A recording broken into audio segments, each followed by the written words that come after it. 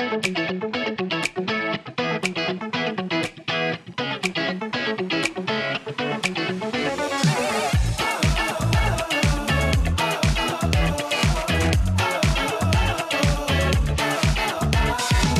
everyone. Welcome to the Themed Entertainment Design Show. This is Patrick Kling and our birthday boy, Andy Garfield. Hey, Andy, happy birthday. Thank you very much. Today's Monday, January 31st. We just recorded a great show. You're all going to love it.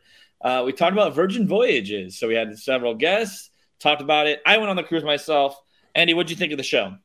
I thought it was a great show. I really enjoyed the discussion. I, am an avid cruiser myself, and I'm very excited to go on a Virgin voyage even more now because you guys seem to really enjoy it, and I really it's going to be interesting to see how much of the things that you guys experienced have changed or stayed the same or improved upon. All right, enjoy, everyone.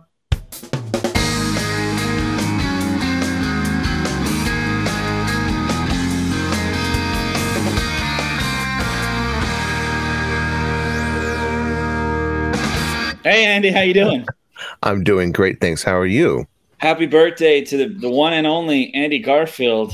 Andy Thank is you very much. Years old today.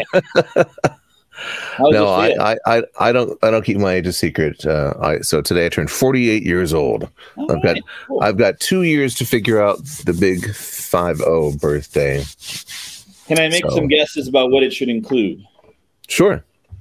So I'd say gambling, cigars, and maybe some scotch or alcohol. I'm more of a bourbon guy, but yeah, close. Whiskey, yeah. Yeah, and CJ's like the Burbank pub. It's like, yeah, probably not. What I'd love, here's my dream 50th birthday. I'd love to rent a castle in either like Ireland or like Slovenia or someplace cheap. And just like have a big destination birthday where everybody comes to the castle and we for like a week and we just like, go shooting and hiking and drinking and smoking and whatever. Wow. That's impressive. I like that. Like Downton Abbey live. My 40th is in a couple of years. Probably similar because you just turned 48. Mm-hmm. I'm turning 37 this year, so you'll have to set the stage on what a 50th birthday can be, and then I'll know what I should do for my 40th. You know what I mean? There you go. Yeah, you could, and then just overcompensate. Yeah, go all out. Start saving now. Yeah, like a Saudi prince. Yeah. So what birthday plans today or this week? No big plans this week. It's like you can't go anywhere, do anything. So just keeping it low key today. I'm doing the show. Happy to be here with you and our guests and talking about cruising, which is one of my favorite things to do. I probably would be on a cruise right now if things are a little bit different, but the big exciting thing today, I'm going to pick up my friend from LAX during rush hour, and then we're going to go to Smokehouse here in Burbank. Okay, fun. That's a good plan. Good plans all around. Yeah, and then cigars and bourbon on the front porch after. So. Yeah, well, glad you have some fun birthday plans. And have you done anything in the past couple of weeks? I know you just got over COVID. I did. So, like, what we didn't know when we did the last show when I was ill is that I actually had COVID. I had tested negative the Sunday, the day before that. I had tested negative, and then the next day I tested positive. So it was one of those things where I got really sick, and I still tested negative, and then later I tested positive, and I tested positive for 2 weeks. I just tested negative last week. So, but I'm fully recovered. And I made it through, and now I have, the superpowers. Yeah, are you kind of going out living it up? I mean, I would be out there, going to meat packing plants and all that, Just going on tours of abattoirs, the abattoirs of LA County. Well, before we get to our guests, I know we're still waiting for a couple of people. Maybe we could go have a little news roundup. Yeah, absolutely. I think that the biggest news of the week in theme park was definitely the Universal Studios Epic Universe announcement. So let's go ahead and review we made a prediction a couple weeks, like our last show. Wasn't our last show in early January? Let's see what we said on that. Let's see it. Prediction time. We'll move on. Epic Universe. I'm thinking they might announce an opening year for this. That's my prediction. I think definitely. I definitely agree. Do you have insider? If you have insider knowledge, just don't even say it. I'm going to say they were originally planning 2023. I'm going to say that it's going to be pushed back to 25. But that's I would agree with that. Yeah, that sounds about right. 2025. Because that's 3 years from now, and it looks like it's about 3 years out. Yeah, that's being gracious, right? They're going to have to really get going on it with that. But yeah, that's late 2020, like summer 2023 would be the goal, or 2025. That'd be it. So they have all 2022, 2023, 2024, and then half of 2025, right, to get their act together. That could be it. I would say late spring, like May of 2025. Okay, cool. Well, we'll lock it in. We'll see if they make that announcement next year. Yeah. We'll see it. I love the music. It's just so exciting. I put that together. Boom. You're right. Here's what I thought about. I couldn't stop thinking about when I saw that announcement. I'm like, a bunch of things came to mind. And full disclosure, I'm still trying to get on the RFPs for this project, and I would love to work on it, and I think it's a great idea. But I couldn't stop thinking about how much more money they would have made if they had not canceled it and it opened next year. Yeah. And all of our friends and colleagues that got laid off from Universal, and the whole trickle down to vendors, all the people that suffered from those layoffs, and that what amounted to a relatively brief cancellation. And, everybody thought like, oh, it's never going to come back, or it's going to come back and it's going to be totally different and whatever. Like, I just, and here they are, they're announcing like, they're building essentially what they were going to build in the first place with some small changes. But like, I just couldn't stop thinking about like, if they had just kept going, it would be opening next year, and like, it would go like gangbusters, because everybody's going to be, wanting to, go to theme parks certainly next year. I mean, theme parks are doing great now, but like, I don't know, I just couldn't stop thinking about how like, man, I feel like they should have just kept going.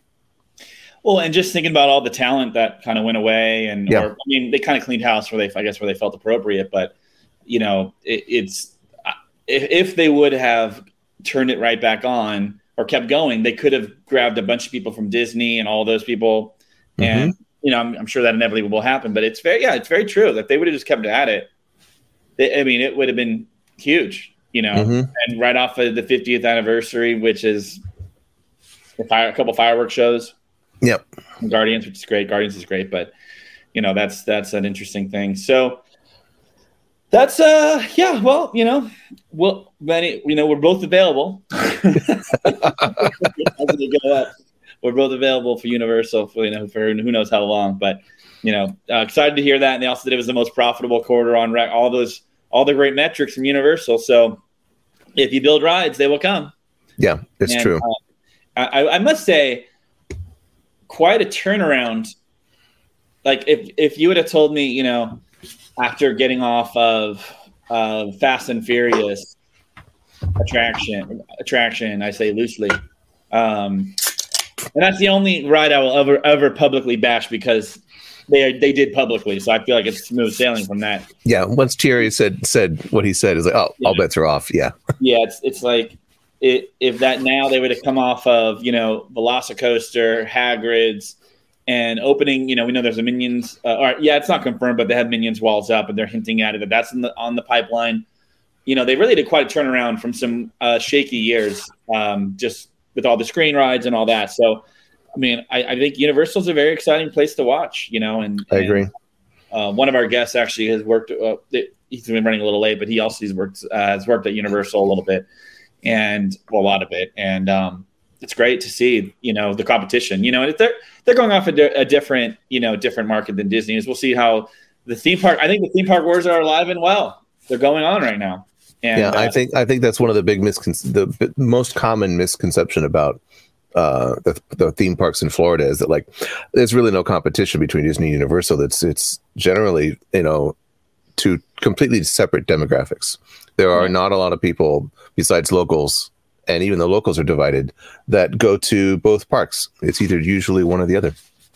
Yeah. Well, speaking of, we did infer Guardians of the Galaxy Cosmic Rewind did make the news a little bit. Cool. That's a great shot.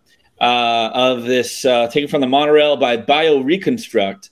Nova Corp ship has arrived, and I mean, that looks really cool. Can't wait to see it finish. Obviously, we know this is in progress. This is not finished. You'd have to be an idiot to think that. So looking forward to see how this area develops and what it ends up looking like overall. But it was pretty great because you know, everything's been behind closed doors for so long. You know, the building went up. Who knows what's what? I know some people who know what's going on in there, but it's so exciting to see this massive attraction take shape. And, you know, this is definitely going to be probably one of the most photographed things. Every single person is going to photograph themselves in front of this structure that goes on this attraction, even walks by it. And, you know, kudos to see such a great weenie right there in front of the attraction. You know, I think it's awesome. It's very exciting, very dynamic. I think it's, you know, a beautiful addition to that area, you know. Yeah, it's cool. I you know, as you see on Twitter, everybody's on Twitter like bemoaning the box truss support. That's just like, you know, okay, obviously it's not finished. So like everybody calm down. Yeah. Calm down. Everything's going to be all right. Yeah. With that, you know, and this is, yeah, interesting. I was actually in Magic Kingdom. Oh, I was going to say, yeah, I was going to say what I did this weekend. I went to Magic Kingdom. We could pull this off, Charlie. And I used Genie Plus. Did you? I did. So, you know, Kia and myself went to Magic Kingdom. First off, we know it's just such a trek to get over there. We parked to the Polynesian. Well, I don't know if I could publicly say that without getting reprimanded, but parked to the Polynesian and walked in, took the boat in, which was lovely. But it was a cold day, so we're having a cold front here in Orlando. You know, it's like in the 50s, and so in the sun you're okay, in the shade it's cold. And you know, on a kind of a whim, I was like, why don't we go to Magic Kingdom? And you know, my wife's pregnant, so we can really only do a Haunted Mansion. It's a small world, you know, Tomorrowland, People Mover, and you know, it works fine. It's a bit. Well, hold on. The Lightning Lane Plus system. Okay, it's basically like Max Pass, which they had at Disneyland, right? You use that. The recommendations and all the things they throw at you is, I mean, I don't know who's using that. I was just trying to find how to book a Fast Pass, and it was kind of buried deep. To change a Fast Pass was buried deep. Like if you wanted to book another Fast Pass, you had to go back and cancel your original one, and you couldn't just with one stop just cancel it and rebook it, which was a little bit of things. You know, Space Mountain had Lightning Lane available for like 30 minutes away because they're charging for it. But it's pretty. How much are they charging for that Space Mountain? $9. You know, and I probably would have done it if Kia wasn't pregnant. We would have like, okay, well, we'll find $9, whatever. I mean, I'm the kind of guy that when I'm at Magic Kingdom, I'm like jonesing for a drink of alcohol. So I'm like, oh my gosh, like first off, why isn't there not a bar in a Magic Kingdom? It's ridiculous. No. Even just to like go and like there should just be like a stand where you can go in and get something. Like I'm not going to get drunk off a Bud Light, but man, that park really would be so much better. With that. I'm a big, strong advocate for that. Just want to make. I agree. There's no reason to not have it. It's, you know, in this day and age, in the current year, you know, I think there's no problem with having a little spiked lemonade in Tomorrowland or what have you. Well, yeah. No one's going to get trashed on Bud Lights, so just sell some Bud Lights. Have that. I mean, it's a whole thing. But that was. Yeah, I mean, at the Magic Kingdom, you got to have something to take the edge off. Yeah, I agree. Pre 9/11, before all the security and everything like that, you know, we used to go to Disneyland with our sports bottles full of, you know, whatever we wanted. Yeah, no, sure. I would have been, yeah, no. I mean, I can't say that I've never walked in with alcohol into a theme park. It's probably rare that I'm not doing that, to be honest with you. But yeah. Plastic flasks, baby. That's fine. I mean, what am I going to have, a mint julep without bourbon in it? I mean, come on. And I will say, like, just Kia hadn't been to Magic Kingdom in a long time, and I had gone a couple times, and just it's always so shocking to see how short Pirates of the Caribbean is compared to the California version. To me, it's like you get on and then you get off, and you're like, wait, what happened? Where's the rest of it? But Haunted Mansion much longer, so it's kind of an interesting swap. The Haunted Mansion here is great. I don't know if you've had this issue at all, but when have you rode Haunted Mansion recently? In California? Yeah. Let's see. The last time I was on was probably August of last year. Okay, so I watched the Haunted Mansion Muppets, and all I could think about were Muppets the entire time on the attraction. Yeah. I was just like, we got to put these Muppets here, so that was fun to have that extra layer on it. Xavier, Rum and Adventureland. Why not? Why not? Well, I know that there are serious talks and plans to start serving tropical cocktails at the with the Tangaroa Terrace, not Tangaroa Terrace. What's the one in the new F&B outpost in Adventureland at Disneyland? What's it called? The Dole Whip. Yeah, like the whole thing where you get like all the different Dole Whips and like some light snacks and whatever. God, what's it called? I can't remember. Terrible. I don't know what they're calling it these days. It used to be called the Tahitian Terrace. Oh, Tropical Hideaway. Thank you, Damien. He just texted me. That's fast because we're in a 20-minute delay, so that's fast that they did that. 20-minute delay? 20-second delay, yeah. Oh. Well, yeah, so I just waffled for long enough to have somebody. Yeah, and Xavier, thank you as well. So overall, enjoyed the day. But because there's so many attractions there that have fast lightning lane, whatever they're trying to call it. And, so that was really fun. It was a lot of fun doing that. And we're going to do some theme parking in the future, probably go to Epcot Sunday and just kind of keep filling it out and all that. Enough about our daily lives. Thanks for those who have bared with us here.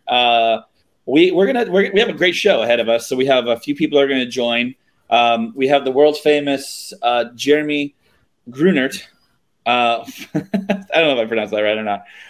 Come on board. Hey, Jeremy, how you doing? How are you? Oh, no, muted. Oh, hi, everyone. Hey, Jeremy, thanks for coming on the show. Nice to see you. Oh, good to see you guys. So, Jeremy is a influencer. What is that? The 50 blue bloop influencer, top influencer? It's ridiculous, but yeah. I never thought I'd be one, but yes, I'm honored. How did you? Congratulations on that. But Jeremy, it's great to have you here. I will have you back whenever you want to talk about anything you want. But what happened is myself and a few of our friends went on the Virgin Voyage cruise, and we had come to our attention that you had worked a little bit on it, very preliminary, I believe. Yeah, the front end. Yeah. Yeah. So, do you want to just give yourself like a 30-second introduction? Not that you need an introduction, but for those that would like to hear about you. And then tell us about that process, just a little bit, and then we'll talk about the voyage. Sure. First off, top 50 influencer, Blue Loop. No, Jeremy Grunert. And I work with a company called Frankie Design. We build show design and production packages, and I've been around the industry, worked with a lot of predominant firms, Universal Creative, Thinkwell Group, and a handful of others. So know my way around themed entertainment to some extent. And I did have the opportunity to work on Virgin Voyages at one point in the past. So I'm excited. I was excited to be invited to share a little bit of that journey. It was kind of an interesting one, so I think it's worth talking about. Yeah, well, go ahead. You have the floor. Let's hear about it. Okay. So my project team at the time, I worked on this several years ago at this point. And I should preface this whole thing by saying I still haven't actually had an opportunity to be on the cruise, to actually take a voyage yet. My voyage has been rescheduled. It must be 4 or 5 times at this point.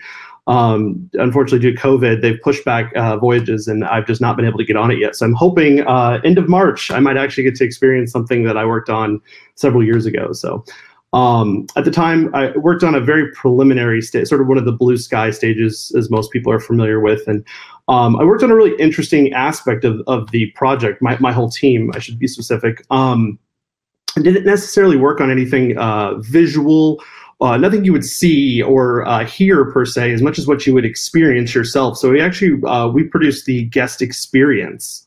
So what it should be or what it should feel like to go on a Virgin voyage, from the moment that you first engage with the brand to your departure, and then how you continue to stay connected to the brand moving forward. So it's kind of interesting to work on something that you'll never actually see; you will only experience. But it was fun. It was great to work with the Virgin folks. It's a great team. They brought on hundreds, and I should actually say thousands of collaborators, from luxury brands to just about anybody, food and beverage brands, top chefs, even just design or not just themed entertainment design firms, just design firms in general, architecture firms. They brought in subject matter experts from every edge of the globe, essentially, in order to come up with what the Virgin Voyage experience should be like. So it was great to work on that, and it was really, really fun the way that they framed everything, because Virgin arguably is one of the biggest brands in existence, or at least one of the most predominant, I should say. Everyone knows Virgin Atlantic, Virgin Galactic, Virgin Records, whatever now everyone will know Virgin Voyages. But what perhaps is the most interesting aspect of that is that everyone knows what Virgin is, but how do you create a Virgin experience? So the Virgin folks, which is largely a team of brand ambassadors who know the brand better than anyone else, created ideal sailors. So their demographic. So 20s, 30s, different situations, whether it's a married couple, single group of friends celebrating a bachelor party or a bachelorette party, whatever the case may be. And then they kind of told their brand story through the lens of a lot of those individuals, their main clientele, if you will.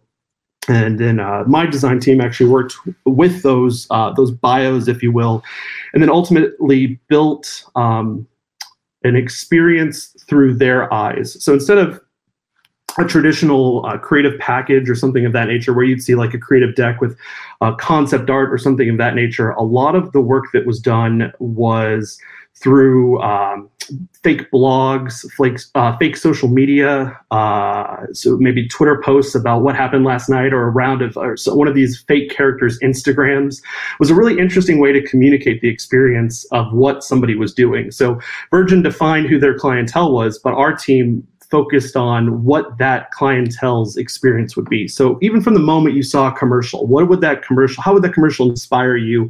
And then what would that experience lead to? Would it lead to a mobile experience? Would it lead to a desktop experience? Do you call someone to book this? From there, how do you, what comes next? Do you just book this and wait and then show up on the date, or does something arrive in the mail? Is it your onboard credential, which in most cases is a wristband that's kind of RFID, if you will, very similar to what you experience with like a Magic Band or something of that? How do you interface with the clients or the guests in advance of their trip?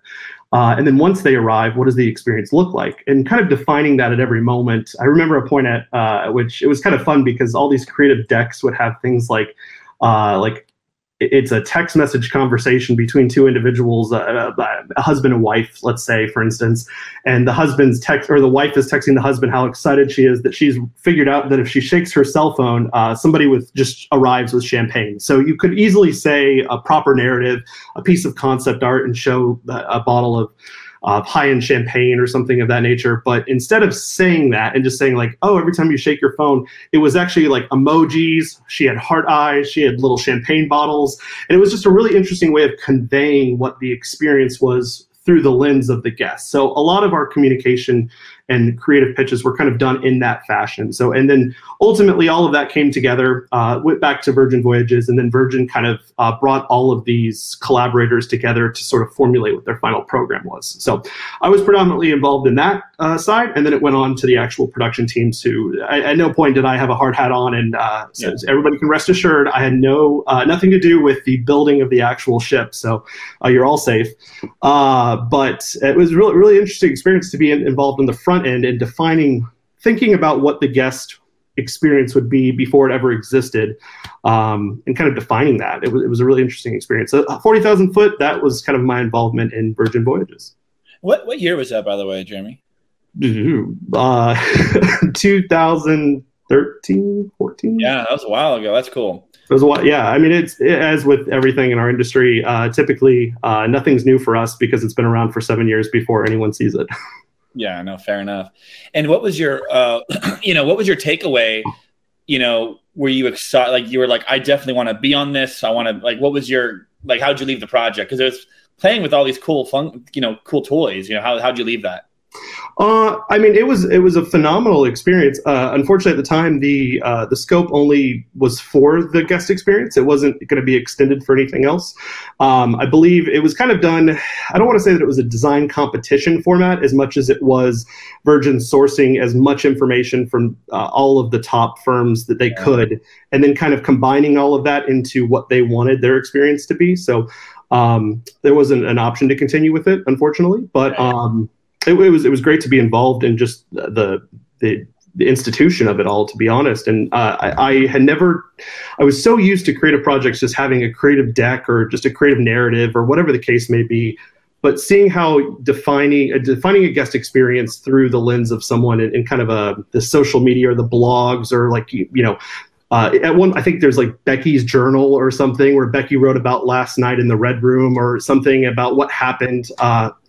And Red Room is their theater space, to be clear. But it was really interesting, and I was a different way of framing the creative on something, and that to me was that's what I took away from it, to be honest.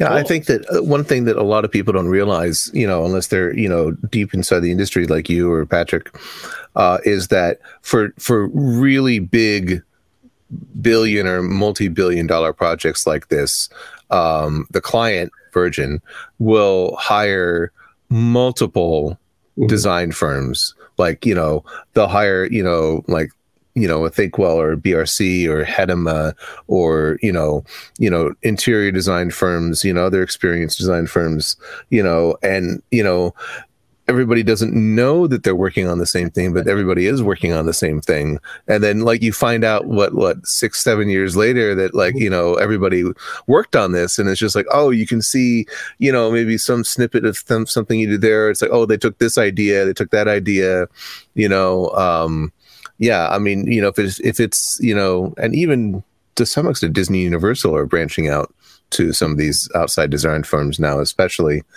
with the total restructuring of the industry in the last year or two. But yeah, I think that, and that's why I wanted to have you come on the show, so that, I wanted to hear this perspective of what, I just always assumed when I heard that Virgin was going years and years ago, that Virgin was going to start a cruise line. I'm like, I bet it's going to be the anti-cruise. They're going to design the anti-cruise.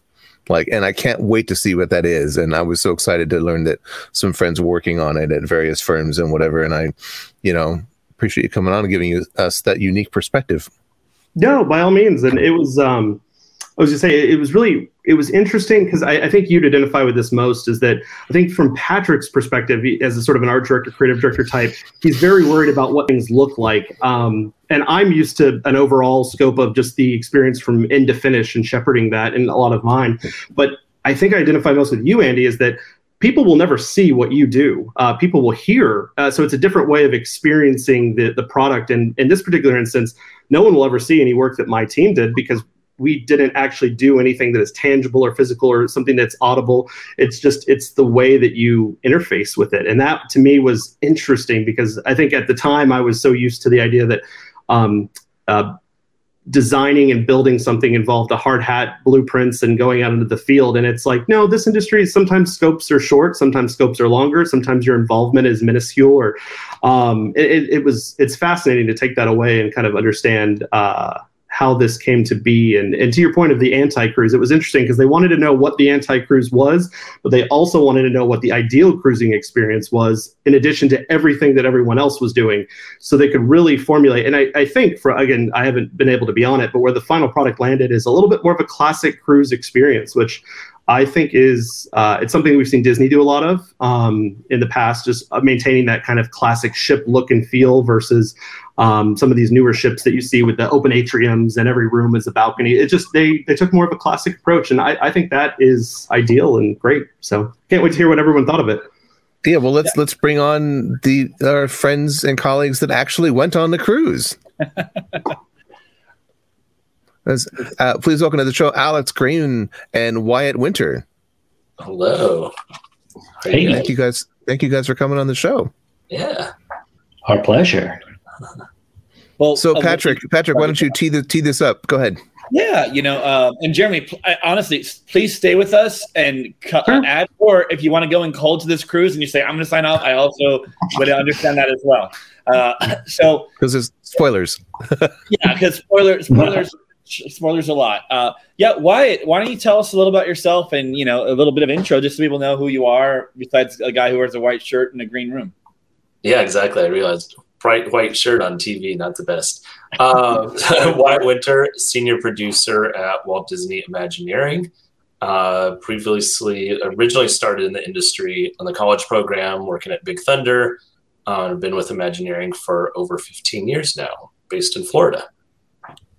Well, Wyatt, thank you for coming on the show. I know you're not foreign to coming on to the StreamYard during the Yappy Hour days, but it's great to have you. Exactly. Look what you've become.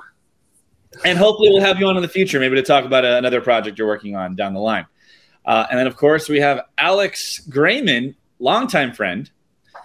Hi, everybody. Thanks for having me, Patrick and Andy. Patrick and I go way back. We've been traveling for many years. In fact, I think one of the first trips we took, we were brand new friends, and we traveled from California down to Walt Disney World for the closing weekend of Pleasure Island. When was that? 2008, 9, something like that? 9. And met up with Wyatt, who was living in Florida at the time. So good times way back then. I am personally a 20-plus year veteran of Imagineering, worked on a zillion projects you've all enjoyed and experienced. Fittingly enough for our discussion today, I did do a little bit of design work on the Dream and the Fantasy, the kids' play areas specifically. So if you've ever been there and brought your kids, if you go to Andy's room, that was something I worked on, and then a bunch of various other little things around the ship. So I have a tiny bit of experience with the design of cruise ships. Well, that's fantastic. Thank you again for both of you coming on the show. Yeah. Well, let's start out. What drew you guys to go on a Virgin cruise? Was it just sheer professional curiosity, or do you have a previous affinity for the brand? It's probably a little all of the above. I think I've been on several different cruise lines before. Actually, never a Disney cruise, but done some others. I'm curious about it, but I think this idea for this cruise was cooked up pretty early 2020. Patrick and I were hanging out, and it was, I think, pandemic was just starting, and thinking, it's going to be over shortly. Yeah, we'll get 2 weeks, right? 2 weeks, it's over. We're all just the 2 weeks. Yeah, right? That's it. Yeah. So we cooked it up pretty quickly and got a batch of us thinking we should go, and kind of went from there. But just knew, I think, hooked on the idea that this was something different, and that we fit the demographic very well of what they were going after. So thought, let's try it. Let's do something. Yeah, I know. For me, I have been on several different cruise lines. Princess, been on the. I would have just gotten off a Princess cruise for my honeymoon, which was basically my wife and I were the youngest people on the ship by 50 years, and you had to be they checked ID as you entered, and you had to be over 65 to get on it. Nothing wrong with that, but it was oh my God, I want to have a little sense of live entertainment or fun or anything. So the idea of an 18 and up cruise, that may sound good on paper, but is geared towards, like you said, Jeremy, the 20, 30-year-olds that maybe have a little more pocket change and want to have a little fun. To me, that was oh yeah, let's try this out for 100%.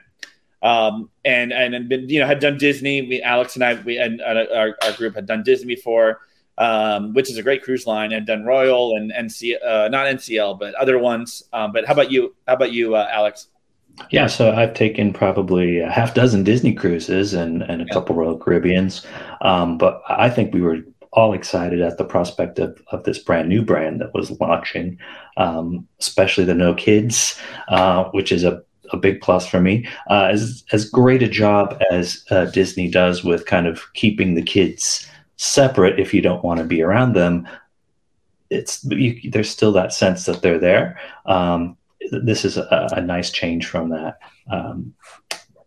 It's interesting talking or hearing about what Jeremy had to say about kind of the early visioning or the kind of the experiential component, because I think that shone through. I'll be curious to hear what you think when you experience it, to see how much of your initial ideation came through, because it did feel very experiential, like everything was kind of thought out each step along the way. So if your work made it through, nicely done. I will say that the app shake thing to get champagne did make it through. I'm not sure if that originated with you guys or not, but we never did that. But I heard it was a thing. No, we never did. I should have. Why didn't we? You were on the drink package. You got free champagne. I don't know why we didn't do that. If it was like free Grey Goose when you shake it, I probably would have done it. But I feel bad for whoever's in charge of that, because every time someone shakes it, some poor individual has to run to wherever you are on the boat and find you. That was Dave Cobb on that, because that sounds like a Dave Cobb idea. I mean, probably. Let's be honest. I'm going to give Dave credit for that. Shaking your phone and booze following you sounds 100% like.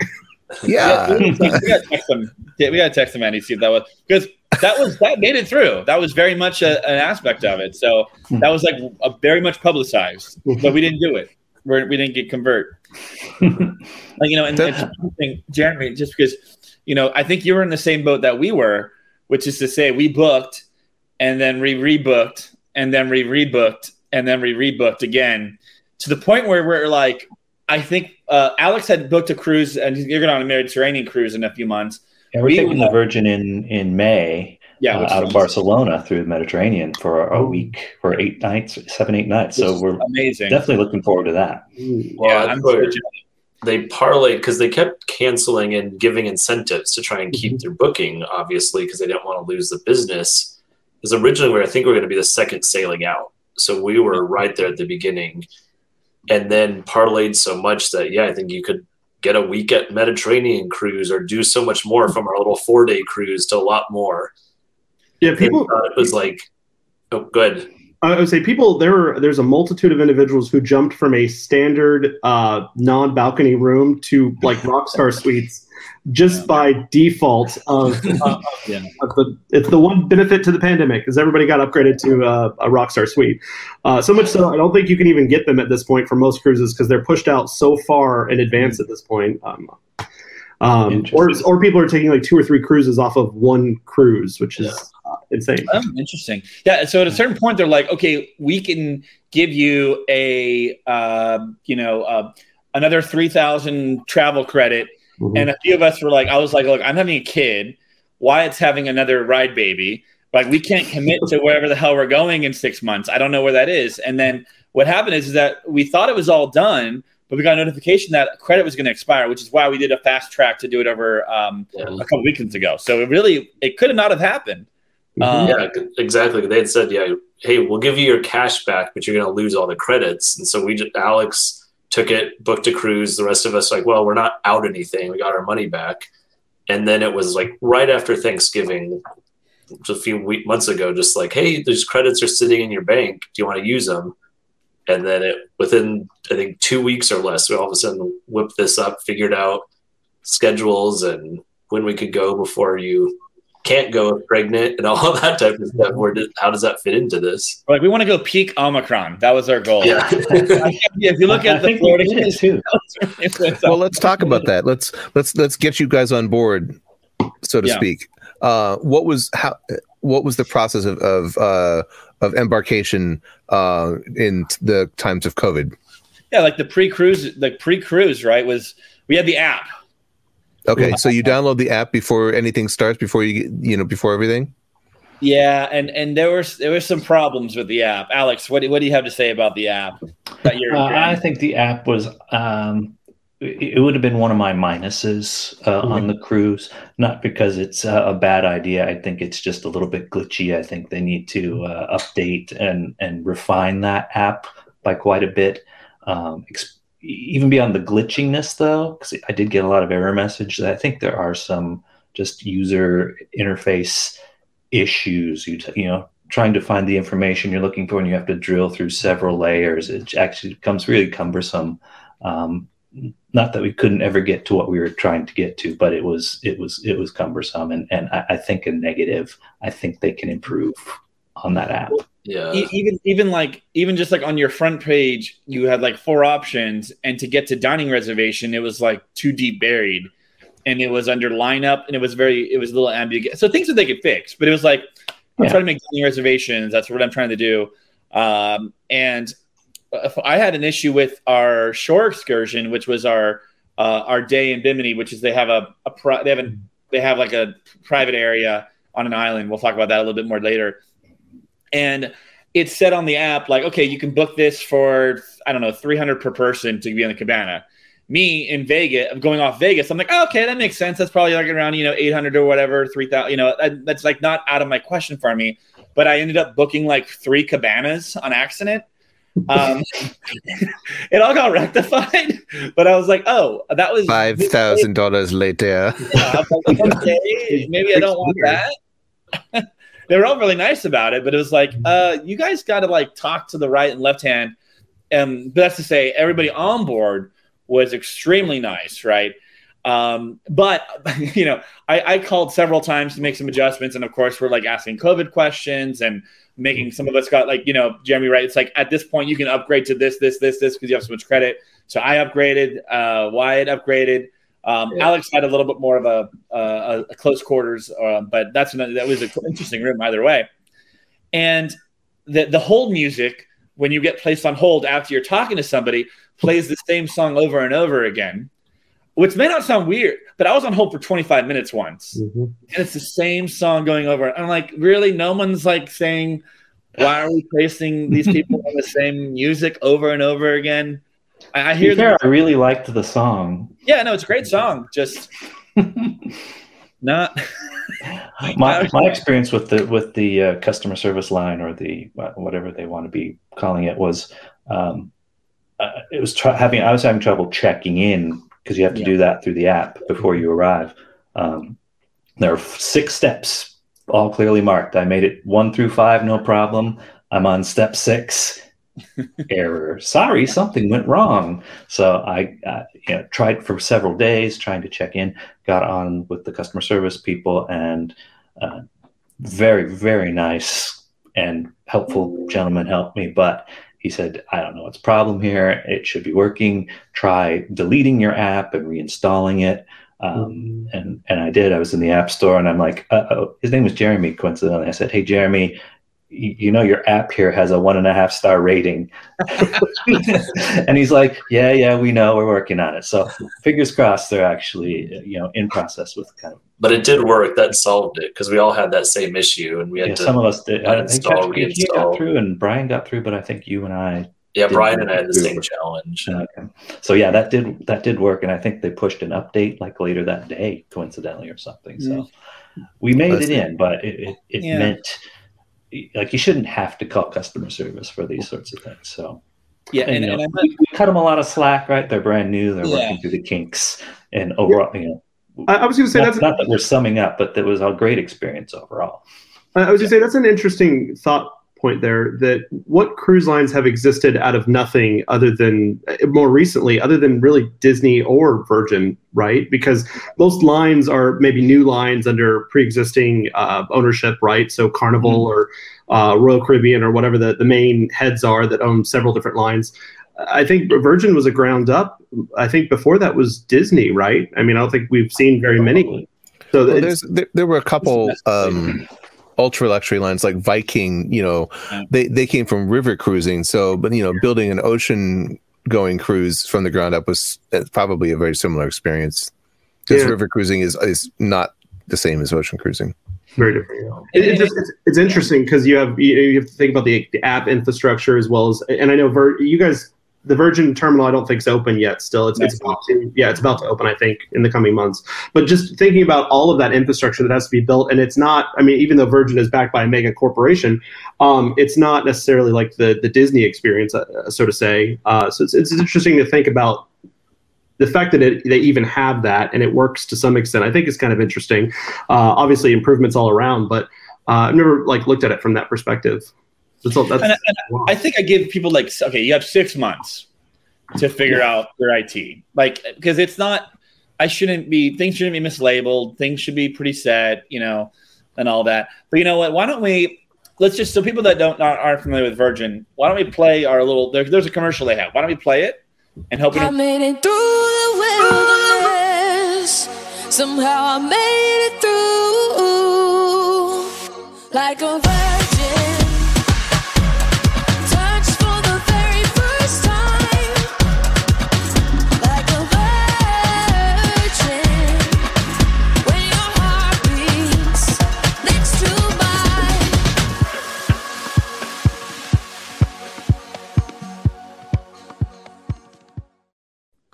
There you go. Yeah. Seeing that made me remember how how excited I was about their inaugural voyage, and it was their first stop was Havana, and I was like, yeah, absolutely, I want to go out of Miami to Havana on a Virgin cruise ASAP, and then Havana closed and everything happened. It was just sucked. Fair enough. Why don't we pull up the slide? We have a slideshow, everybody. We'll walk through the experience of this whole thing. Running from first impressions, right? I think this is your COVID test, right? They try to keep it pretty tight.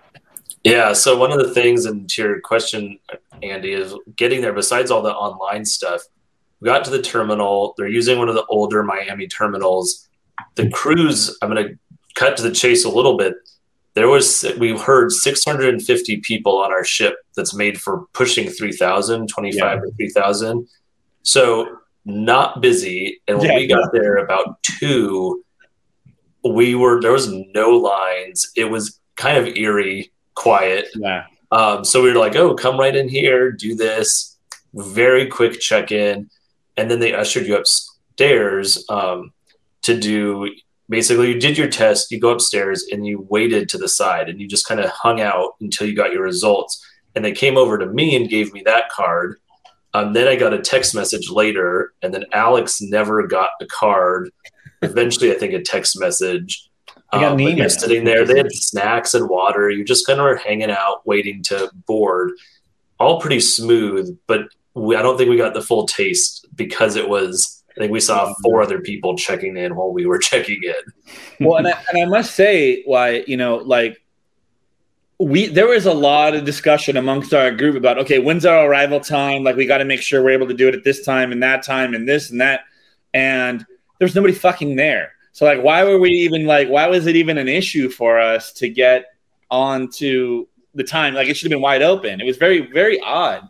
There was nobody. But again, I don't know if that was a function of no people or he could have done that any time. Because I think if you had 3,000 people trying to get in, I get the time frame, but it was a non-issue for us here. One thing that was confusing, you see that red band, the little fabric band they gave us, never was explained what it was for. I think it was for the Rockstar, but we got it. Yeah, we got it at the beginning when you checked in. Then we're like, oh, do we keep this on? And I think guy in our cabin is like, oh, no, that doesn't do anything. Oh, okay. So that's interesting. So the seize the day, that's your RFID deal, right? Correct. Key, pay for things, all that kind of good stuff. Yeah. Yep. Okay. So that's everything. Getting on the ship, swipe that, your photo comes on, your door lock, you pay for drinks, all of that does it here. See, I thought that the red band was you can get on the ship because you're negative. Yeah, that was before we got our results. As we checked in. Weird. At the second spot, because I think the first one was there was 2 check-in spots. First COVID.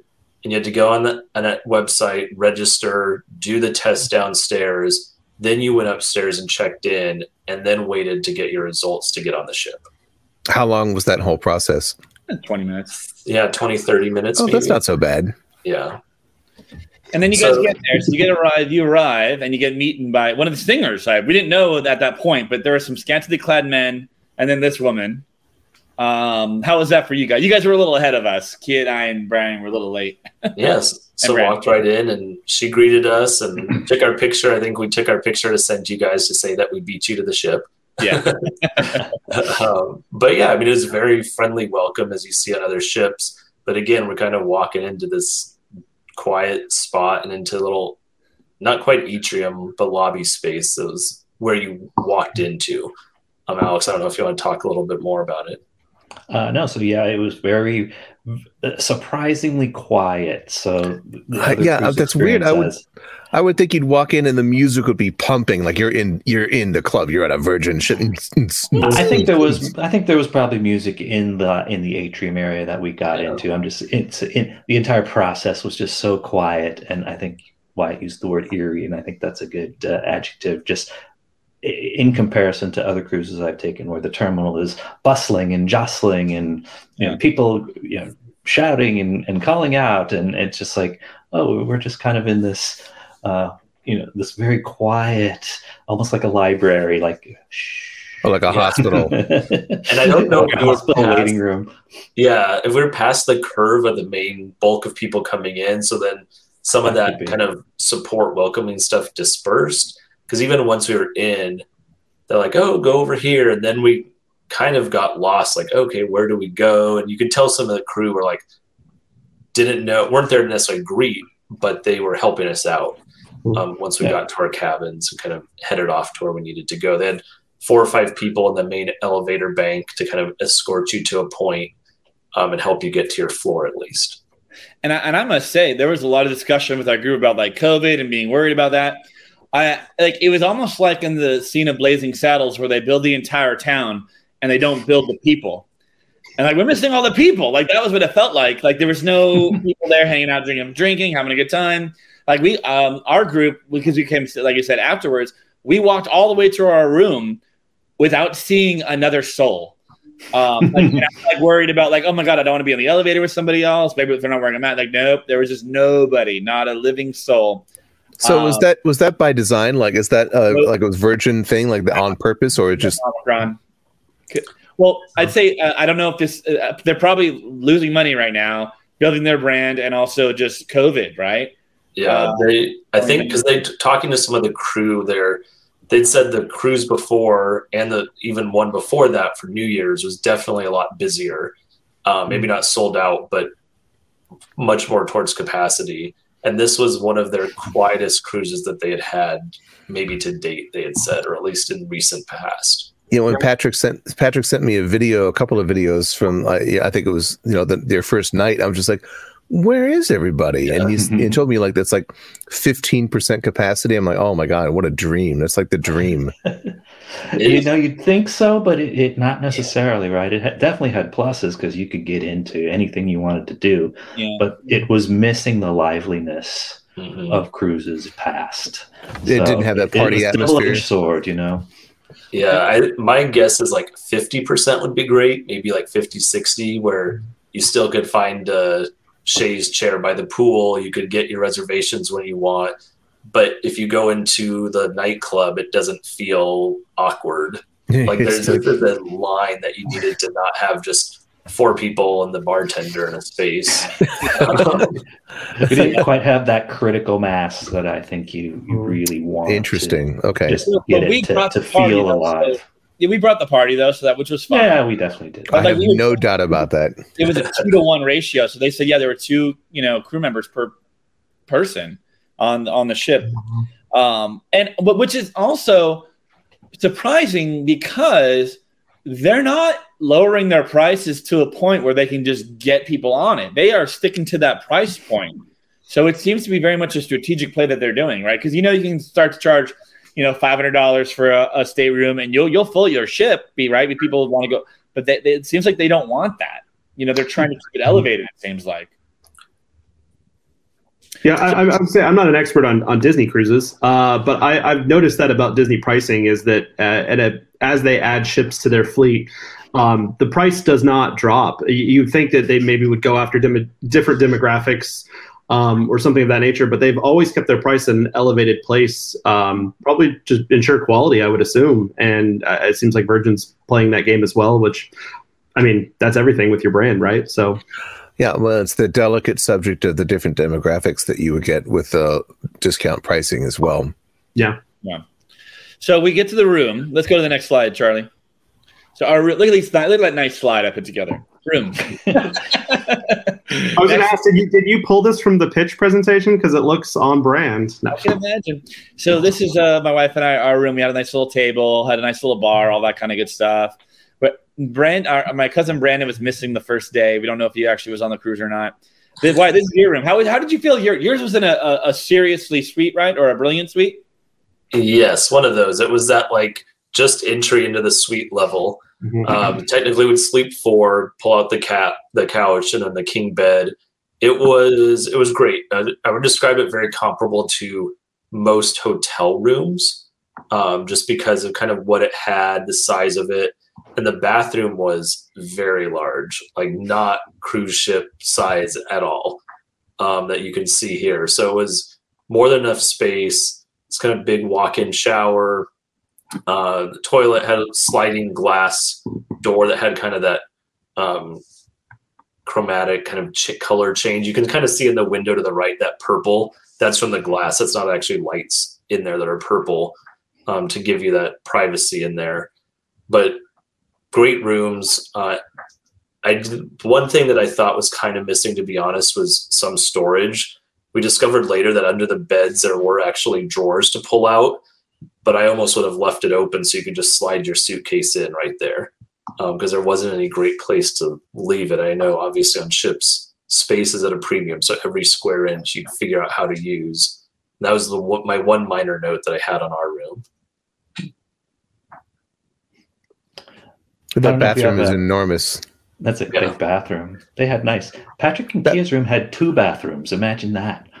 Yeah, it was like a 1.5 Like, yeah. It was the split toilet from the shower.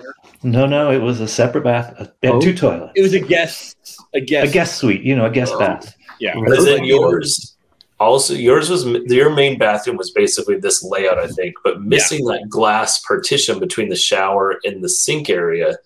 And I remember Kia talking about it, just like spraying water everywhere. Basically, flooding the bathroom.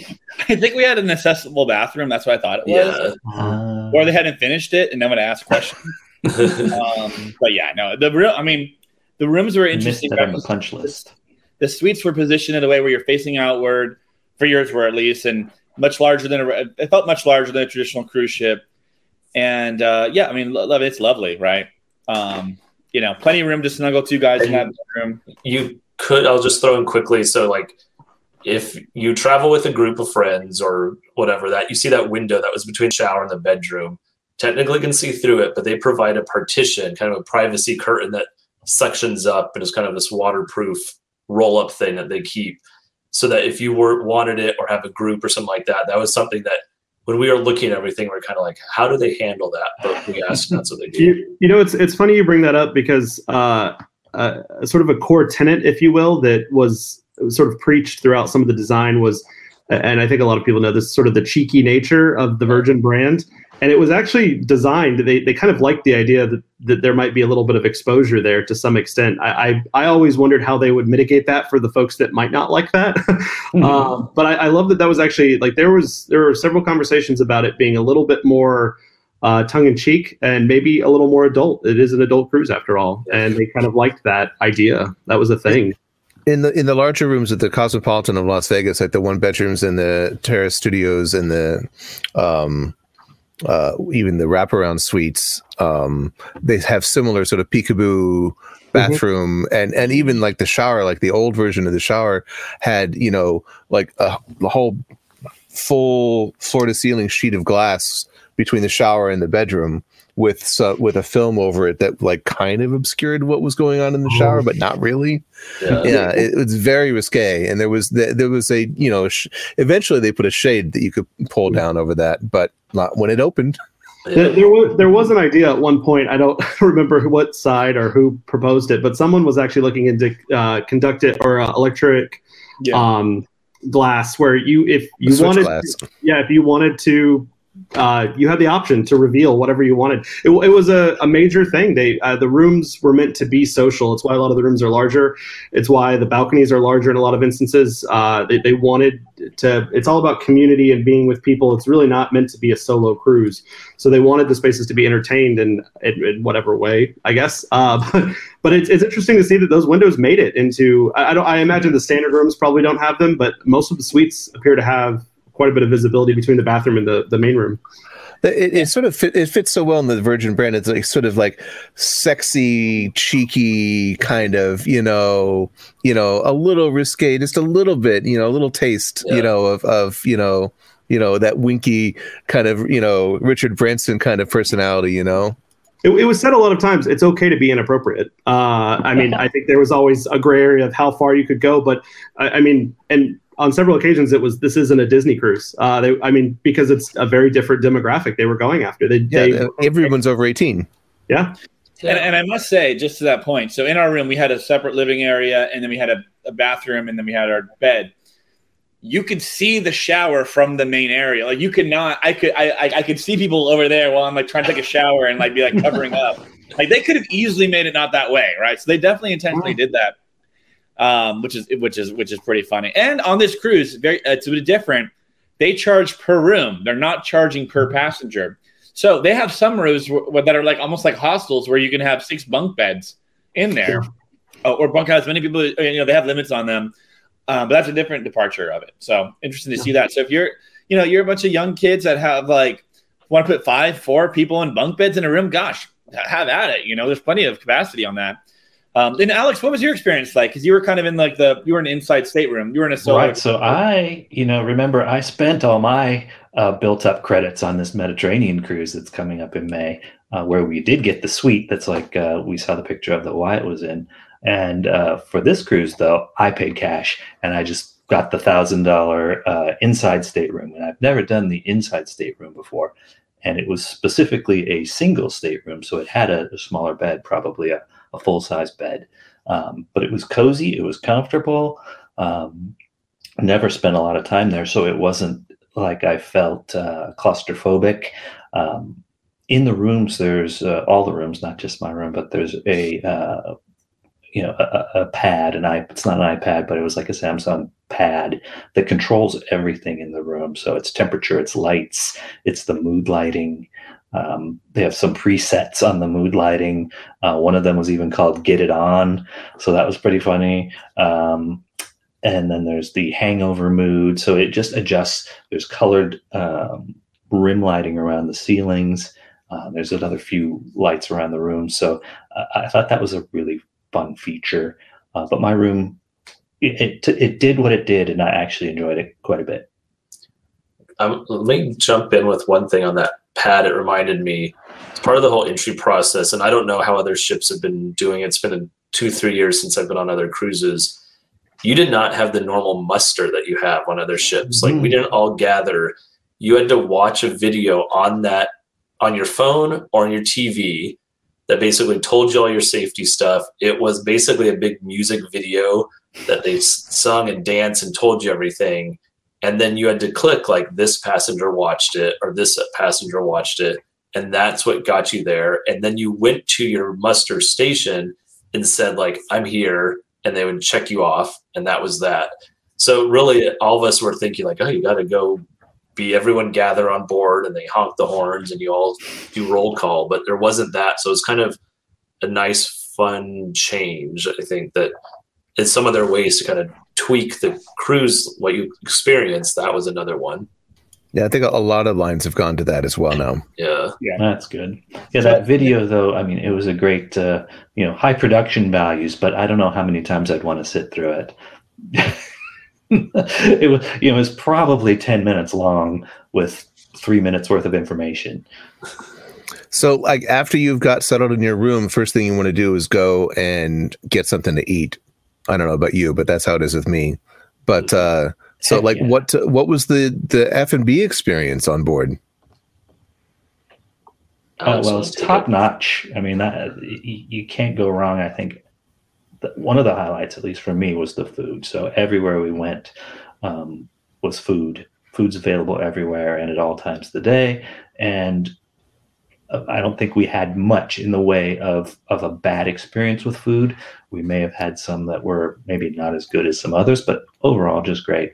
I think we're looking here a picture of what's their version of the buffet, but it's really more of a food court where you sit at a table. You may wander around the food court and look at what's available. There are like a dozen or so different stands serving different cuisines. There's a burger bar and a sushi bar and a taco bar and on and on. And then you take a seat here and a server comes and takes your order and then brings it back to you from and everything's all inclusive.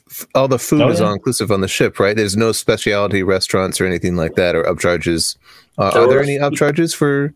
There were a few small items. I think on one or two of the restaurants that were kind of upcharge options, but it was not like bait and switch, get you in, and then a bunch of upcharges if you wanted. Like I said, I think one or two things at one or two of the restaurants that I noticed. It was like, do you want to add a lobster to your steak? Like that would be what it would be. Which I think it's a classy way to do it, because upcharging someone not into, like, being able to put a hurdle in the way of someone getting into a restaurant is really unfortunate, because that's a well curated and designed space, and you may want them to have that. But if you want that lobster with your steak, why not just add it as an actual upcharge to the main menu? I mean, I think that's a clever approach, because some lines you don't have the option to get into certain restaurants without a reservation and paying upcharge for the entire meal. Oh, almost every line has that. Yeah. That I've been on. I must say, just to that point, right, as my wife and I, Kia, we went on a Royal Caribbean cruise recently, and we never ate in I don't even know what our actual main dining room looked like. Right. Every night we were doing something that was an upcharge, because, like, yeah, we don't want to eat. We want to eat when we want. We want the kind of food we want. And it really starts to add up, And so while people might be a little sticker shocked by, okay, it's $1,000 for a solo room or $1,500 for this, and there's a scale for that. Like, you get free Wi-Fi. There's not even a question about Wi-Fi. You get Wi-Fi. Not even a question. And all the upcharges that you get on a food are there. So I can't imagine somebody going on a regular cruise and it not, at some point, building up so much that, you want to have your Wi-Fi on a cruise. Like, and they're, like, charging a lot of money for that, like $500 for a 5-day cruise. Yeah. And it's already included. So, like, I think that, like, they get people up at front for the pricing so that you don't have to worry about anything. It's just like smooth sailing. In regards to that, go ahead and get the next slide. Yeah, the galley was fantastic. Love that. They had the amazing burger. Then we have Gun Bay, which was a really fun. Tell us about Gun Bay. Who? Me? Anybody? What? Oh. So this was the Korean barbecue. So all tables of 8. That then they basically cooked everything right in front of you, and so. Oh, they cooked it for you? They would do it for you, actually. And I don't know, again, if that was a COVID thing or not, but they had somebody there that would help out. I think it was a COVID thing because of the way it was set up. It was a little awkward for her to reach across at times and do it. But great food. They, I would say, not interactive, but they had this drinking game that everyone was playing and stuff that really kind of brought it to life and was exciting. And the photo on the right, I'll quickly clarify, is from a different restaurant. The Wake was another one that was kind of their more, I'm going to say, traditional of all the restaurants. It was open for breakfast, lunch, and dinner, and great food as well, but probably the lowest one on my list of the restaurants because it was a little more standard. It was just kind of standard, right? There's nothing special about it, even though it was very good. It was just it didn't have a hook. It was just good. Was that the steakhouse? They'd call it the steakhouse? Right. Yeah, exactly. Yeah. And then we went to the vegan vegetarian Fort Razzle Dazzle, which was really great. We went there. I think it was like on our shore day or last day, our ocean out at sea day. These are the desserts. Yeah. So this was I would say it was billed as that. It's kind of the vegan vegetarian, but if you just went in and looked at the menu, I don't think you would have thought, oh my gosh, this is a vegan restaurant. There was a little bit of everything in there, or tweaks on it. It was probably the most kind of playful, quirky design, look, feel to it, and the food started playing into that as well. As you can see, it was fairy toast on the left, very kind of Australian and non-US item, and then these like rainbow churros on the right for the dessert. And then they had kind of like a gastro kitchen. Oh, there's the group. This is probably the most COVID anxiety I had, was because we were seated next to people pretty close. Otherwise, everything was great. But this was at I don't even remember, it was the test kitchen? Yep. Yeah. So on the next slide, you'll see kind of like it was all about having a story, right? So that was like egg. Well, I don't even remember what that was, right? It was like egg something.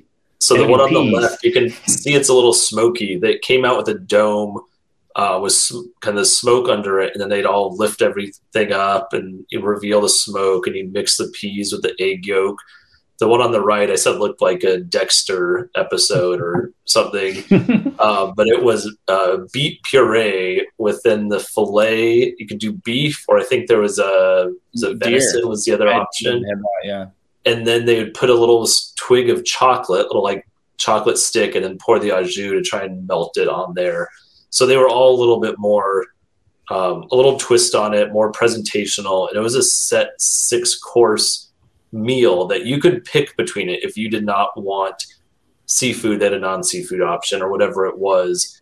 I think we tried every option within it, within our group, but much more kind of an experience, not just going to eat. It was an event. It was very theatrical. Yeah. Well, I was probably least looking forward to this restaurant, and it might have ended up being my favorite. Well, let's look at the clip. We have a clip about a presentation here. This is a quick little, 15-second clip. Go ahead. Yeah.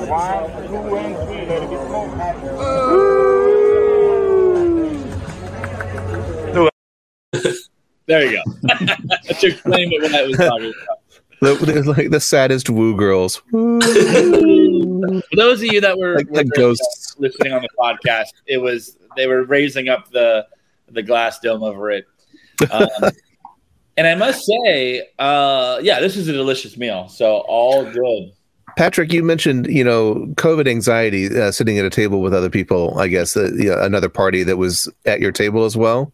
And you mentioned COVID anxiety. Like, why was there COVID anxiety when everyone has been tested and it just, you have to be tested negative to be on the ship?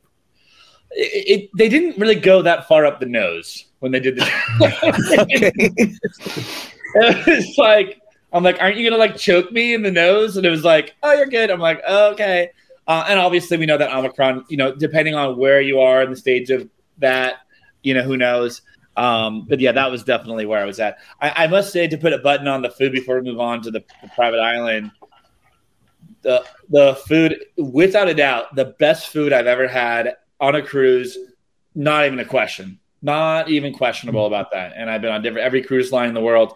When we go on the Disney Cruise Line, right, we upgrade to the nice experience, or we do this or we do that. It was so incredible.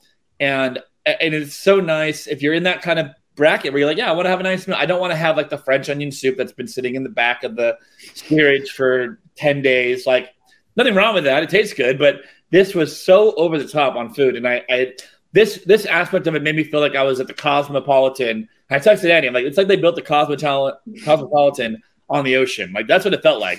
Food-wise, so great. So, I mean, everything was like an upcharge experience in regards to food. So I highly recommend the food. They deliver on it, and it's hard how do you advertise food? How do you tell people, yeah, our food's fucking good? I don't know, but it really is good. I want to spread that to, whoever's listening, that is so good and worth it. I think anybody tried the room service? We did, yeah. It was fine. Yeah, just fine. Well, I mean, it's the room service menus usually like, okay, chicken tenders and a burger. We had it. It was good, but it didn't blow me away. Sure. That's how I'm honest. I wasn't like, oh, it was fantastic. It was like, okay. I mean, it was like 2 a.m. Were you impressed by the packaging of the room service? Because I know that was a revolutionary thing for them, because one of the biggest comments was, we don't want the aisles full of just trays of half-eaten food. There was like a whole series of like, I think that Tupperware, yeah. But I think that they had a whole system for it. I don't know if that came to fruition, but I remember that being a big deal. And I'm not sure, but I believe they billed themselves as being one of the least impactful as far as waste, because they don't do large buffets. Most everything is prepared somewhat in person at the moment for most restaurants. I don't know if that stayed true, but do you guys see anything with that? Because I know waste is a big conversation with a lot of folks on cruises, because food can only be out for so long, and there are a lot of times. I mean, it's impressive to see a buffet, but also it's kind of sad to think about the amount of food that's kind of tossed. Good point. And I think there were no single-use plastics anywhere either. I think that was part of their environmental There were message. they might have been more recyclable, but there were some prepackaged salads and fruit type things that you could grab. But yeah, most of that galley area you could tell was either made to go out right away or in process. It wasn't huge capacity stuff. I think that I follow a lot of cruise vlogs, and all of them talk about the food. And there's even some channels that have had episodes just about the food. And I think that might be Virgin's plan is just to basically have the food be a word of mouth, no pun intended, kind of advertisement, because it is hard to advertise the food. Yeah, but delicious. Yeah, so next up we get to the private island. Let's see it. Private in quotes. So let's go ahead and roll the video. We can roll the video.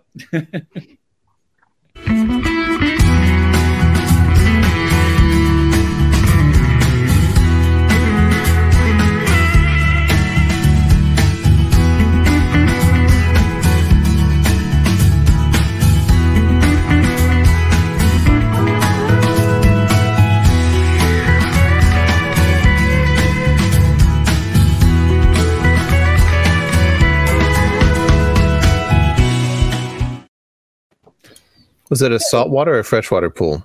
It was freshwater. So basically, just to kind of put a whole thing on it, is that you're mooring off of, well, you're on a dock in Bimini, as a part of Resorts World, which they have a whole complex there, and then they have a whole private beach area, which was lovely. I mean, I don't think there was anything bad or no. It was like you're going to a beach, you know. And they have, obviously have all the accoutrements, beach chairs, cabanas, a pool area. Weather was a little cold. Wyatt and Alex, any other thoughts about this area? It wasn't. I mean, no one about it. I need to do more research on this whole setup of this island and everything. It was fascinating to me to get off, because I kind of went in blind purposely to be like, oh, Resorts World is the sign at the dock, and then you tram over and you pass, I think, a Hilton and come to this. This is where, to me, also the less people, only 650 people, really showed itself, because that photo is not taken like any trick. That's what it felt like.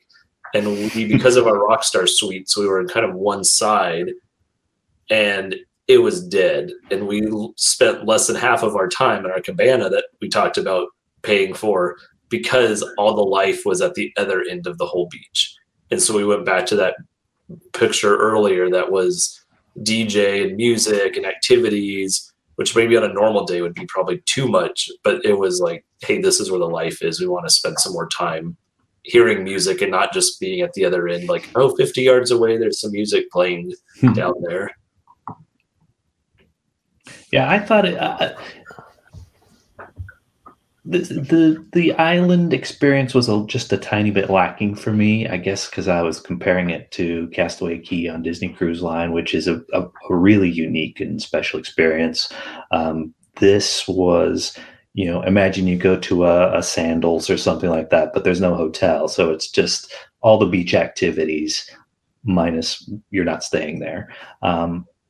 I'm curious about Bimini, because it was kind of a fun little tram ride over. It felt like a long tram ride, probably 15 minutes from the dock to this beach club. But it seemed very charming. So I'd be curious to see what Bimini's like. But the club itself just kind of, it left me wanting, and I'm not sure what it left me wanting for. But maybe it was for the excitement. That could have been it. Yeah, I know. And the warmth. It was very chilly. I was going to say, it was billed originally, and I think even some of the initial bookings saw it. It's a featured DJ spot, and they usually have a resident DJ in-house. So, and some pretty big names originally were attached to it. And I think that some of those DJs actually ended up doing like residencies on the cruise. So I think we saw Tiesto there. Oh, was he there? Okay, that's great. Oh, yeah. I thought they had. Not really. I kid. The ship DJs were the island. Yeah, the ship DJs take turns on the island as well. Oh, yeah, so I think through because I recognized them, and then have since followed some of them on Facebook and continue to see them rotating around. So there's 3 DJs on board for a certain couple weeks contracts at a time. It sounds like that might be a COVID thing, because I know that one of their things, they were really selling the idea of, a big name, a Porter Robinson or somebody being on the island so that it was like a real party there. So maybe a COVID, I don't know. Yeah.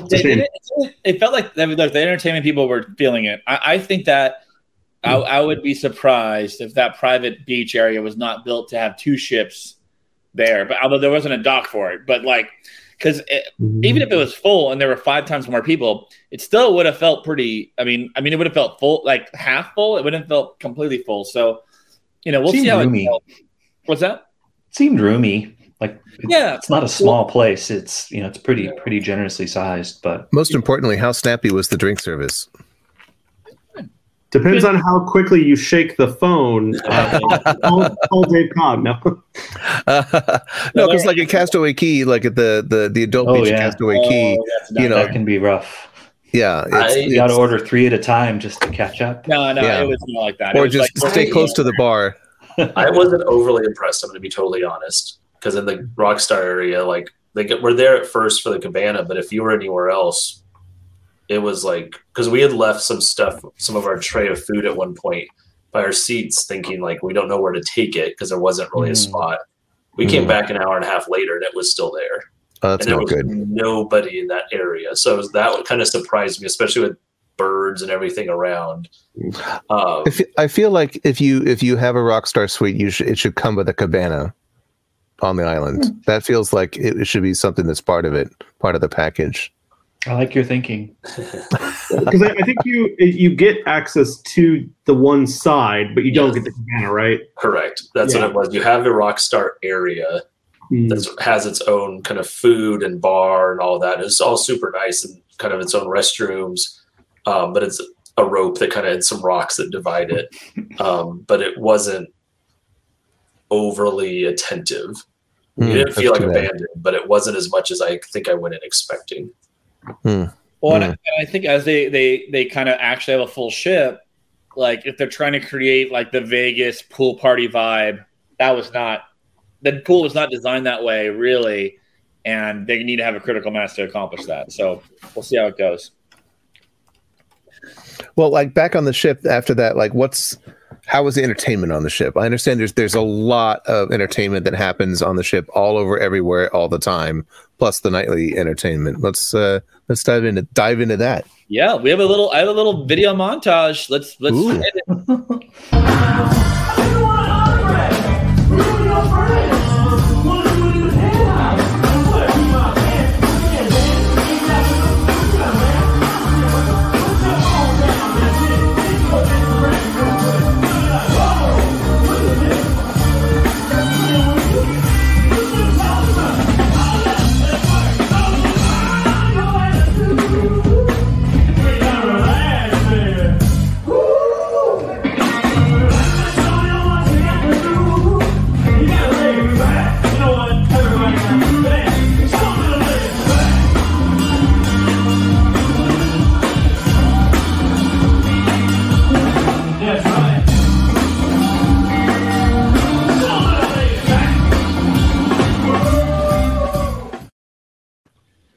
Very nice. Montage. Nicely done. So for those that are listening on the podcast, we had, first off, they had a great band that was playing at the kind of their multi-purpose space. Well, they have a couple multi-purpose spaces. That one is their nightclub and a performance venue where they had several shows, and they had a band there, and also the DJs played there as well.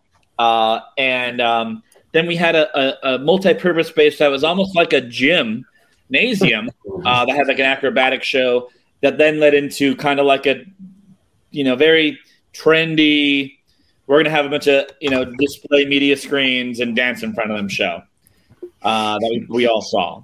But at Wyatt and, Alex, what was your perception of the entertainment? I think it's definitely a big selling point that they try and talk about something new, different.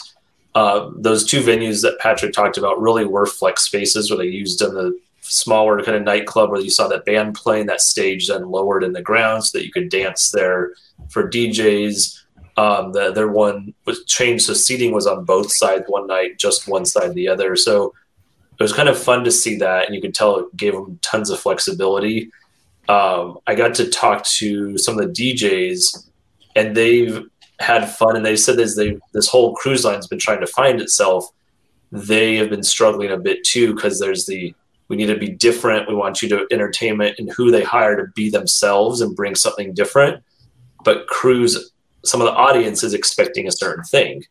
You want those classic hits that everyone knows. And so then the DJs end up maybe shifting from what they normally do to what kind of fits a broader audience. So like I think that probably encapsulates this whole cruise line as they're trying to find themselves and how they fit into the broader category of cruising and differentiate. It played out in some of the entertainment, I think, that where some worked better than others. And again, not a ton of people to then react to it as well.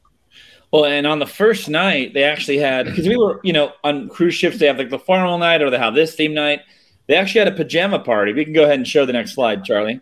On like the back of the ship was really fun. This whole little lounge area, probably the only time we went to this lounge area. And it was a lot of fun. They were playing the wedding hits, right? And it was super fun out there. Actually, I brought my pajama I wore. It looks like it's so sparsely attended. It looks like a private party, like at IAPA or something. Yeah, I mean, which was okay, but yeah, like you can imagine on a busy night, and it wasn't really well advertised either. Would you say? I was just gonna say some of these like special event things, the Scarlet Night, the pajama party, and some of those. There's this fine line between being kind of word of mouth, cool, you find out about it, but then if you didn't bring like fun PJs for the PJ party, you might be disappointed you didn't know, and you couldn't find any of that on the app or website before easily. I think when one of our group called, they flat out asked, like, is there a thing called the Scarlet Night or whatever? And that was one that was a little more advertised. I think that might be another failing of the app, that you had to drill down so far to find any of these events that they probably just ended up not being well attended because people didn't know about them. And I don't know if should have been like, go ahead. I don't know if I'm showing my age when I say this one. I missed actually having like the paper pamphlet to see everything at once. Like I wanted to scan and know everything that's going on and drill down instead of like hunt and peck, because I know we missed things that I wish we probably didn't. I would have wanted that too, Wyatt. So yeah, and like I'm surprised that there weren't like constant like push notifications to get you to move around the ship and alert you to these sort of special events and things like that on your app. Another good idea. I think there was maybe one each day, kind of like one or two, kind of like good morning, welcome here, don't forget. And then there was COVID push notifications too about remember to wear your masks. That was every day. Yeah. And I think, the only other push I think we got was the ports. Like, we're here in Bimini. You can deboard on deck, whatever, at this time. That was about it. And I would expect a push notification like every hour about like something going on, like trivia or parties or whatever. I don't think that would have been intrusive either. I think it would have been welcome. It's interesting to hear that because there was a huge push early on about what the app, how inclusive the app was and what it could provide. So maybe didn't translate so well from early design to the final product. It sounds like maybe there was some user interface improvements that could be explored, but there was a huge push for that always through line through everything at least I was involved with. So the thought process was there, but perhaps it didn't make the final cut for whatever reason. But it sounds, because it was always very much about the app and what the app could do and how the app could connect you. And there was a huge push for it in advance of your cruise, which I haven't heard you guys speak to, which makes me wonder if maybe that didn't make it, maybe on the cutting room floor. There was for dining ahead of time. but none of the entertainment offerings, you couldn't even look them up on the app until day of, and they like unlocked it. So it was just like coming soon, which then, or something like that, it said. So you could not even explore to start thinking, oh, there's a trivia game, there's this show, until day of the cruise. Well, and even for those of us that were in Rockstar quarters, like if on the app it said, hey, what's your favorite brand of vodka, tequila, this, that, like that would have been really cool. But instead it was like supply chain issues. We're going to give you ABC brand. I don't know what it was, but it was like, we're going to try to get you what you want, and all that. To have like ready to go in your room if you have the Rockstar suite. Yep. You at least got one. For those in the Rockstar suites, you got one, like 75 milliliter of various different boozes, and then for the Mega Rockstar suite, you had it unlimited. So you just keep calling over and over and over again about however much you wanted. And somebody took that bullet, and we had a great time with it. And we thank Patrick and Kia for that, because we all benefited sincerely and multiple times per day. And then this was fun. This was like that. There's Brian passed out from being drunk. the end result of all those drinks. Right. So this was a fun. They have the net that's over the water. Really cool stuff. Next slide, you'll see just kind of like the main, like really the largest atrium on this ship was this kind of tight little spiral, a shell of a thing. And then on the right, you have that multi-purpose venue. That's actually where the band was playing. They had the ability to raise the stage. We saw several shows here. We saw like a sexologist show where most people in our group actually went on stage for it at some point, which was fun. We were obviously very rambunctious throughout the whole cruise, and so that people kind of tagged us. We saw another show that was all about memes and was like a singing song, which was also pretty quaint. And then this was a nightclub as well. And the most state-of-the-art, most advanced nightclub I've ever seen on a cruise ship, period. This was like kind of like better than Studio 54 was at the MGM Grand 10 years ago. Wow, really? Yeah, like it was that great. So really impressive stuff. Now things in Vegas have gotten a little more advanced than that, so that's why I say that. But really impressive venue, I'd say. Did they have live band karaoke? Probably, I think they did somewhere on the ship, maybe, but we didn't.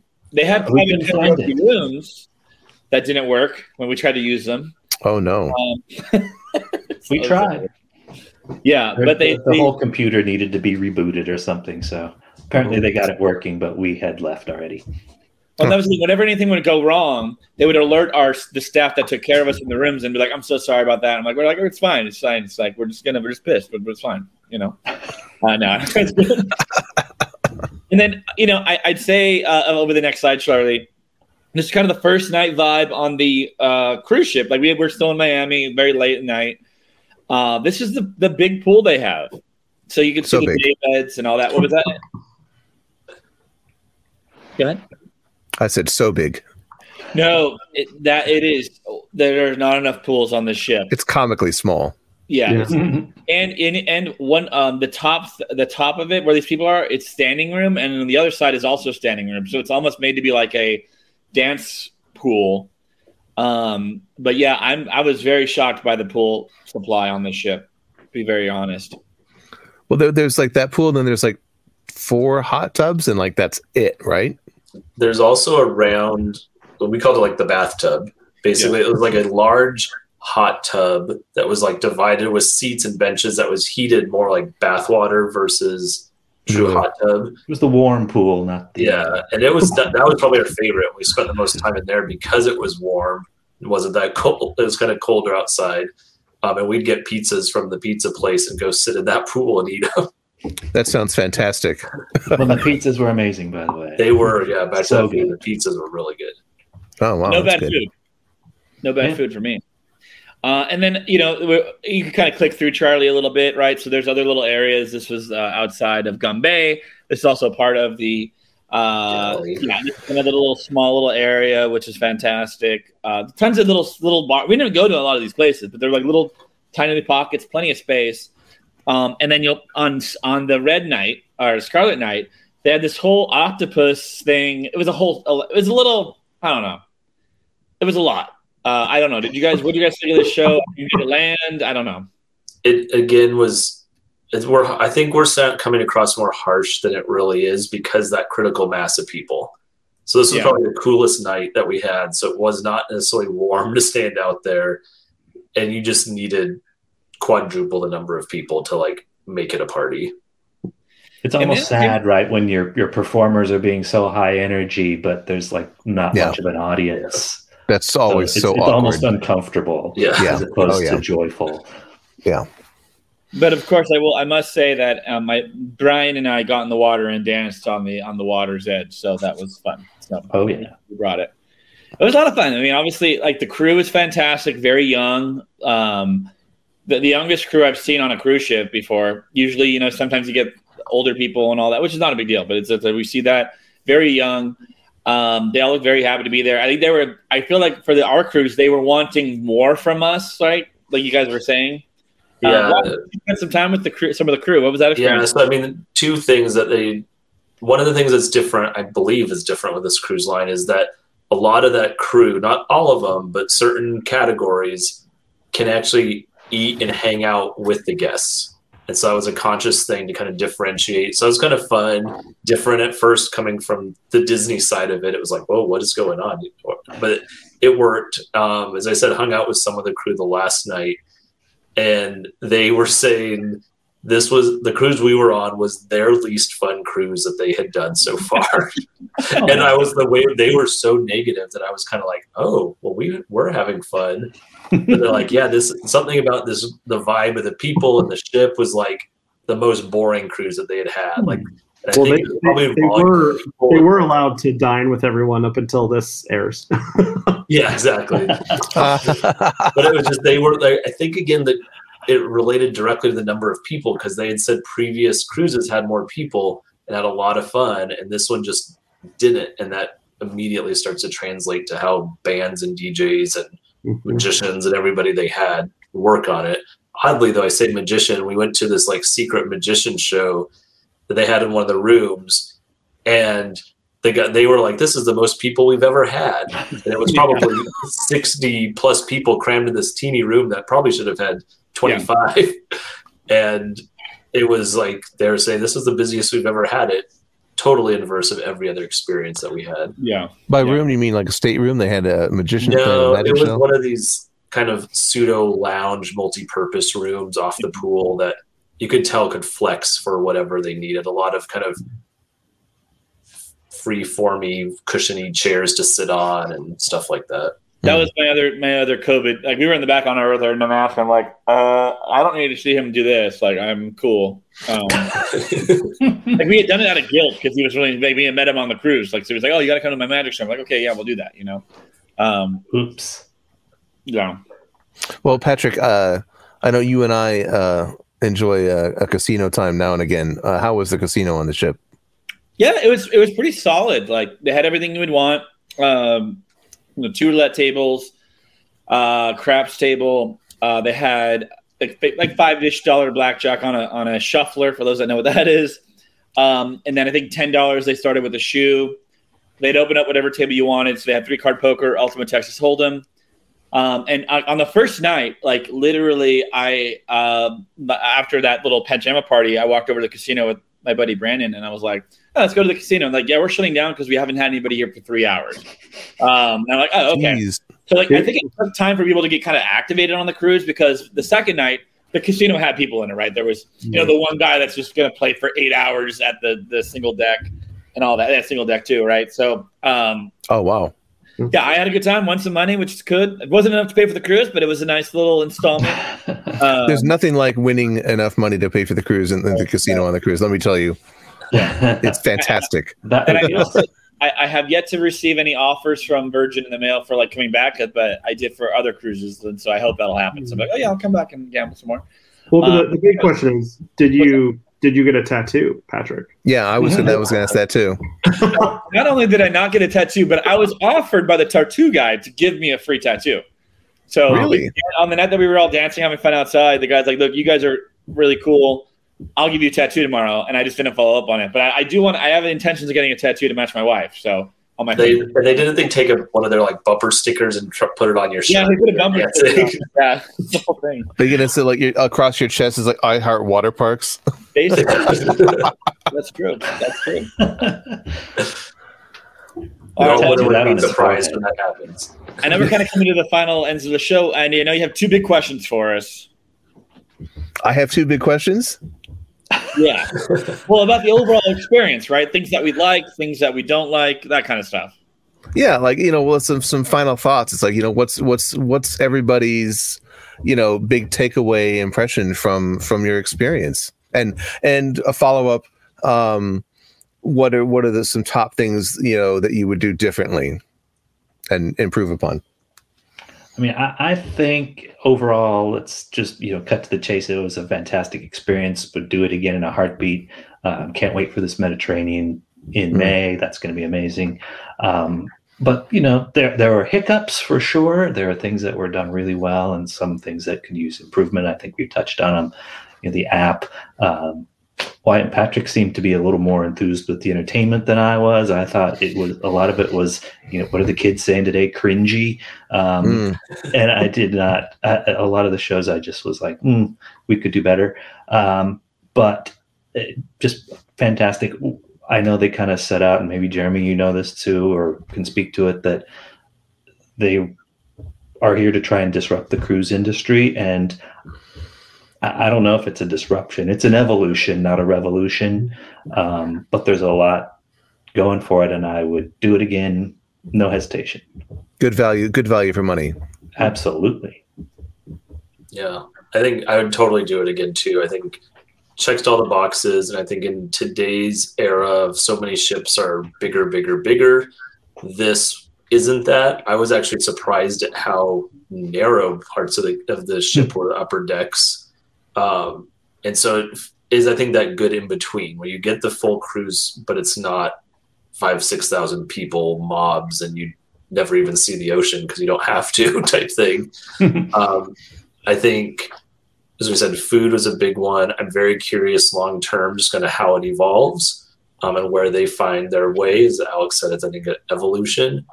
My biggest kind of hurdle was just, as we said, finding all the info, and whether that's the app or on board or almost like screens that could have said like, hey, here's the agenda of stuff happening today, other things like that.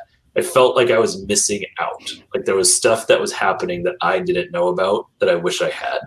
Was there a channel on the TV in the staterooms that had the schedule of events and things like that? Maybe we actually never turned on our TV in our cabin except for the initial safety video. Yeah, beyond the safety video, I never had the TV on. Yeah. It was above the romance, but below the Hangover. Maybe. Yeah,